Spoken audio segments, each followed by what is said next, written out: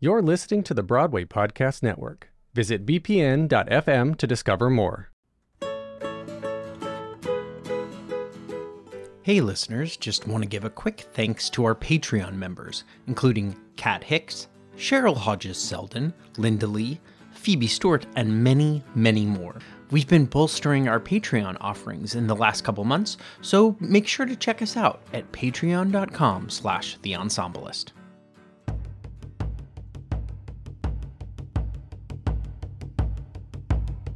On the northeast tip of North America. You're listening to The Ensemblist, the only podcast that shows you Broadway from the inside out. Welcome, I'm Mo Brady. Welcome to the Rock. If you come from away, you probably understand about half of what we say. Come From Away is one of the best examples of ensemble storytelling to hit the Broadway stage this century. Having played more than 1,200 performances at the time Broadway shut down, the show is a tour de force for a dozen onstage performers to guide audiences through a small town's response to having a very big role on September 11th. After crisscrossing the country in a series of pre-Broadway tryouts, Come From Away opened at Broadway's Schoenfeld Theatre on March 12, 2017. Since then, the show has played London, Dublin, Melbourne, and across both Canada and the United States.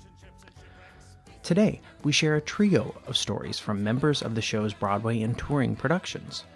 First up is an interview with two original cast members, Joel Hatch and Cesar Samayoa.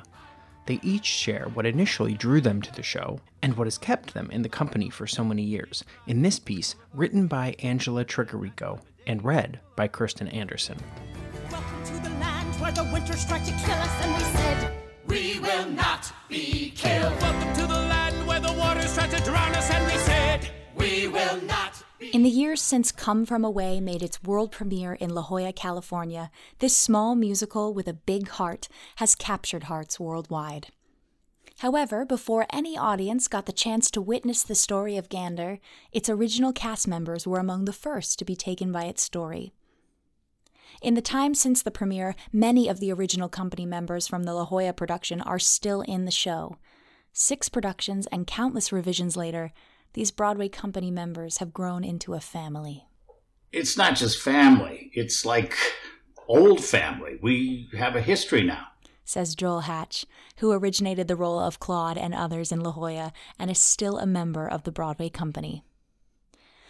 Cesar Samayoa, who originated the role of Kevin J., Ollie, and others in La Jolla, and like Hatch is still a part of the Broadway company, likened the Come From Away experience to the college experience.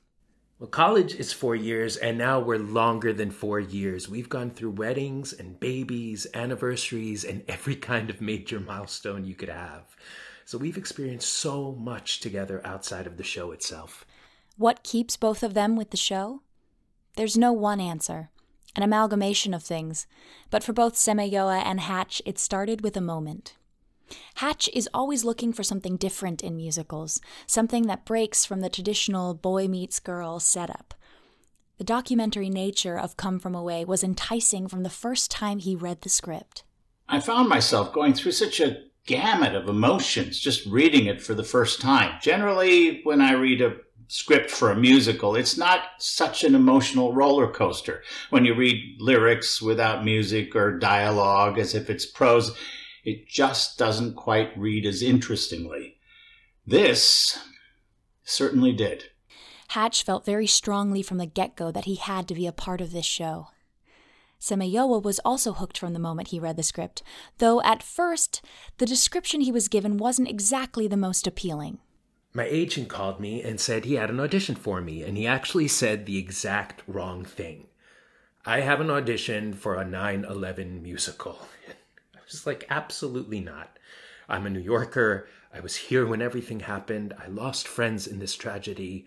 There's just no way. There is no way I'm interested in doing anything like that. And he said, okay. And then I get a call a couple of hours later, which is a little bit unusual. And he says, just read the script. I don't think I'm describing this correctly. So I remember I was sitting down on my couch and I read it cover to cover. I was just blown away by this story that I had never heard. In the years since, both recall major changes being made at every stop, between major character work following La Jolla to a brand new song for Q Smith's Hannah, added during a Broadway preview on the day they recorded the original Broadway cast recording. With changes happening across the board, the company got an opportunity to be in a room where everyone had a voice alongside the creatives. We started with a great book. But then we started honing in on these characters and making them clearer and sharper. Each city we went to, there would be a character that had lots of changes. Initially, Kevin J. had maybe 3 or 4 lines, and Ali had 2 lines in the whole entire script. It was really about ensemble work. Meeting and working with the sources from Gander was a huge part of developing the show. But it wasn't until after La Jolla that the production team could get in touch with Kevin J. Samayoa remembers when it finally happened. So this email pops up and it says, "Hi, my name's Kevin, and I think you play me in a musical." And I opened it up and it was this huge email telling me his whole story of being in Gander. And I was able to introduce him to our team. Hatch says that the real Kevin J. assisting the creative team was an opportunity to bring out the comedic elements of the character because he's a funny guy. Since opening on Broadway, the only changes the cast sees are tweaks made during brush-up rehearsals as new companies rehearse to open worldwide. Still, Samayoa says that there are new things to learn every night due to the intense focus to be present that the show requires. That focus is partially what is keeping Samayoa with the show still, but the reactions of others are also a large part of it. It feels like you're telling this story for the first time.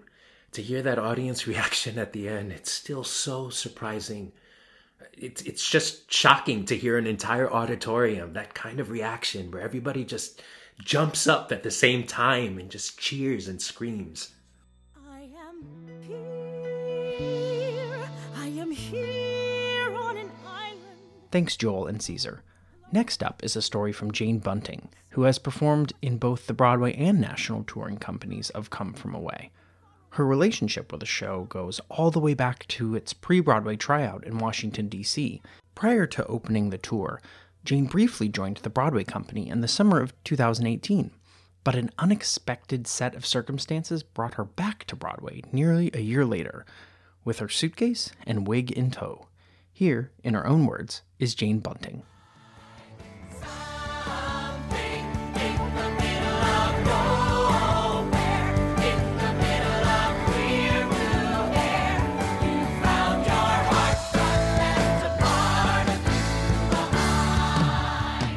After leaving the stage at the Schonfeld Theater last Friday night, I went into the wings to find my stage manager, Arturo, with a bottle of whiskey and a stack of paper shot glasses.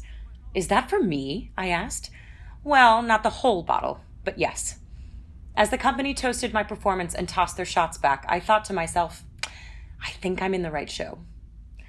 I originally auditioned for Come From Away in February 2016 down in Washington, D.C. for their pre-Broadway run at Ford's Theater.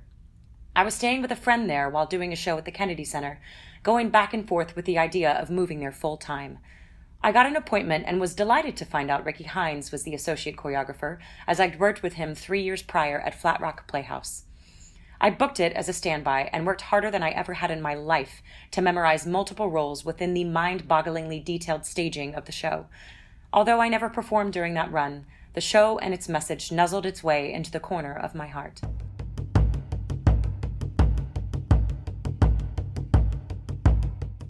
A year and a half later, I got offered the North American tour of the show as a standby and the dance captain. That same week, while doing a press event for the show, I got a call from Arturo asking if I could get to the Schonfeld in 2 hours for music rehearsal. Due to a combination of injuries and personal days within the company, I'd be making my Broadway debut in 6 days. With no time for a put-in, I dove, nay, slammed into rehearsals, spending every waking moment reviewing spike marks, numbers, traffic, accents, prop and costume pass-offs, lines, and anything else I could glean from watching the show until I went on as Bonnie, all 8 times.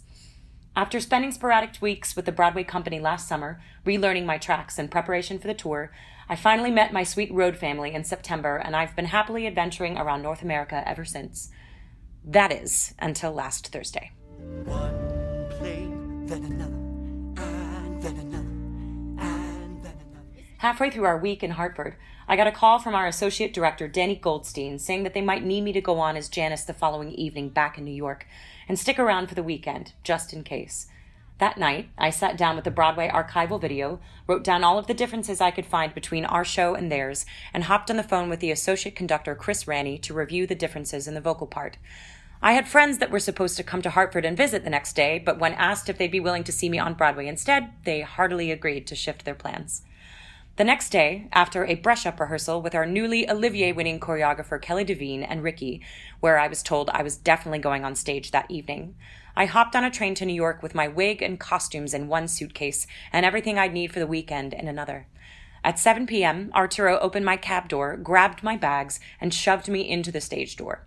Josh Breckenridge, the Broadway company's fabulous dance captain, took me straight to the stage to quickly talk through every question I had. An hour later, the Bowron beat sounded and I entered from stage left. On the northeast tip of North America, on an island called Newfoundland, there's an airport. It used to be one of the biggest airports in the world, and next to it is a town called Gander. Welcome to the Rock if you come from away. You probably understand about a half of what we say. In retrospect, I'm grateful I wasn't afforded the time to worry. I had to swallow my panic and go. I had a list in my head of all the differences between the show I'd been doing for nearly a year and the show I was currently doing, and I hope to all that is holy that I wouldn't forget them. On the road, we've played some pretty massive houses, and the Schoenfeld is much smaller than what I'm used to, so the sound difference and audience proximity were incredibly jarring at the outset. All of this on top of being on stage with humans I hadn't played with since last June. I'd like to thank nearly 10 years of cognitive behavioral therapy for helping me maintain my sanity, because doing this job as a human with high-functioning anxiety would be impossible without the tools I have to manage stress. Thankfully, the panic faded away as I allowed myself to settle into a more intimate experience of this show that lives deep in my bones. To do all this with kind, compassionate people who trusted me was a gift. The character of Janice lives in her own world on stage quite a bit. It was such a lovely experience to walk into a light special and directly address an audience that was so engaged and present and quite literally in my face. Having them so physically close was intense in all the best ways. The energy in the Schoenfeld house is always so palpable and fuels what is already an emotionally charged piece of art. Although it must have been slightly terrifying for everyone to have me step in so abruptly, they encouraged me, shoved with love when necessary, and welcomed me back into their show with open arms. I had a blast, and was even given a chance to do it all again at the matinee the next day.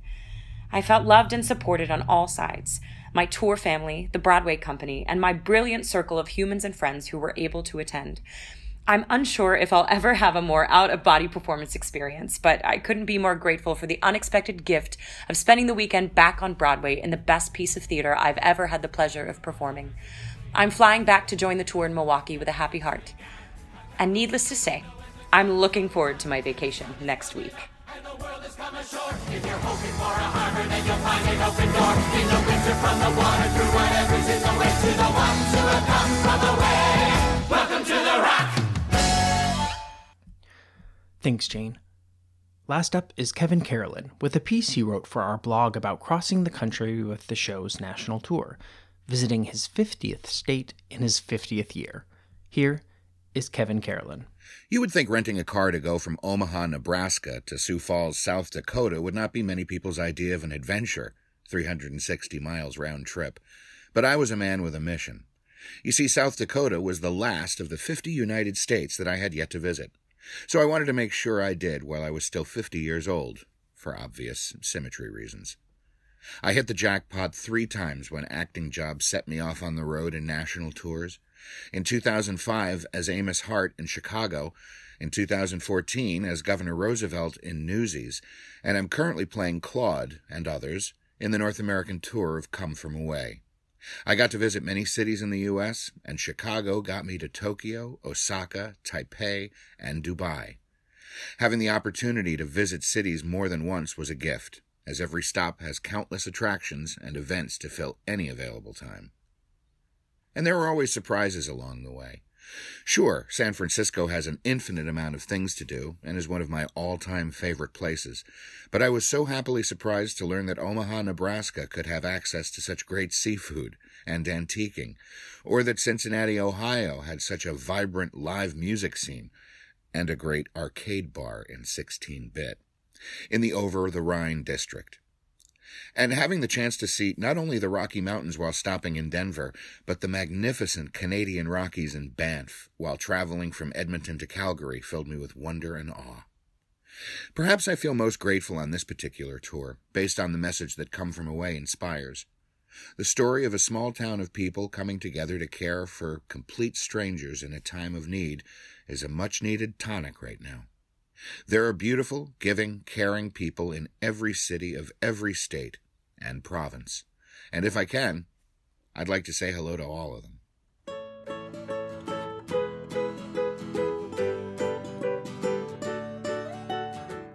Special thanks to Jane Bunting, Kevin Carolan, Joel Hatch, and Caesar Samayoa for allowing us to reshare their stories today. The Ensemblist was produced today by Kirsten Anderson, Jackson Klein, and me, Mo Brady.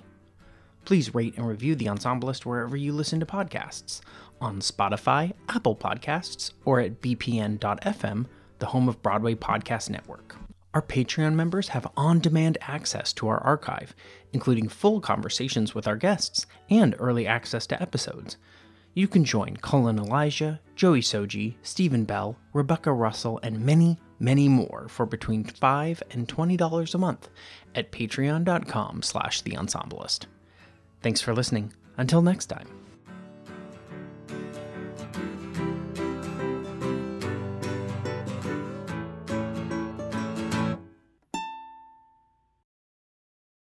Hey, it's Leslie Odom Jr. here on the Broadway Podcast Network to tell you about the Rise Theater Directory, a program of Maestro Music. Rise is a national online resource designed to connect and empower backstage and administrative and creative theater professionals from underrepresented backgrounds. If you work or aspire to work in the theater community, this can help you find your next project. And if you hire theater professionals, search the Rise Theater Directory to find your next team. Create your profile now and get more information by visiting risetheater.org. That's theater with an RERISETHEATRE.org, because only together we rise.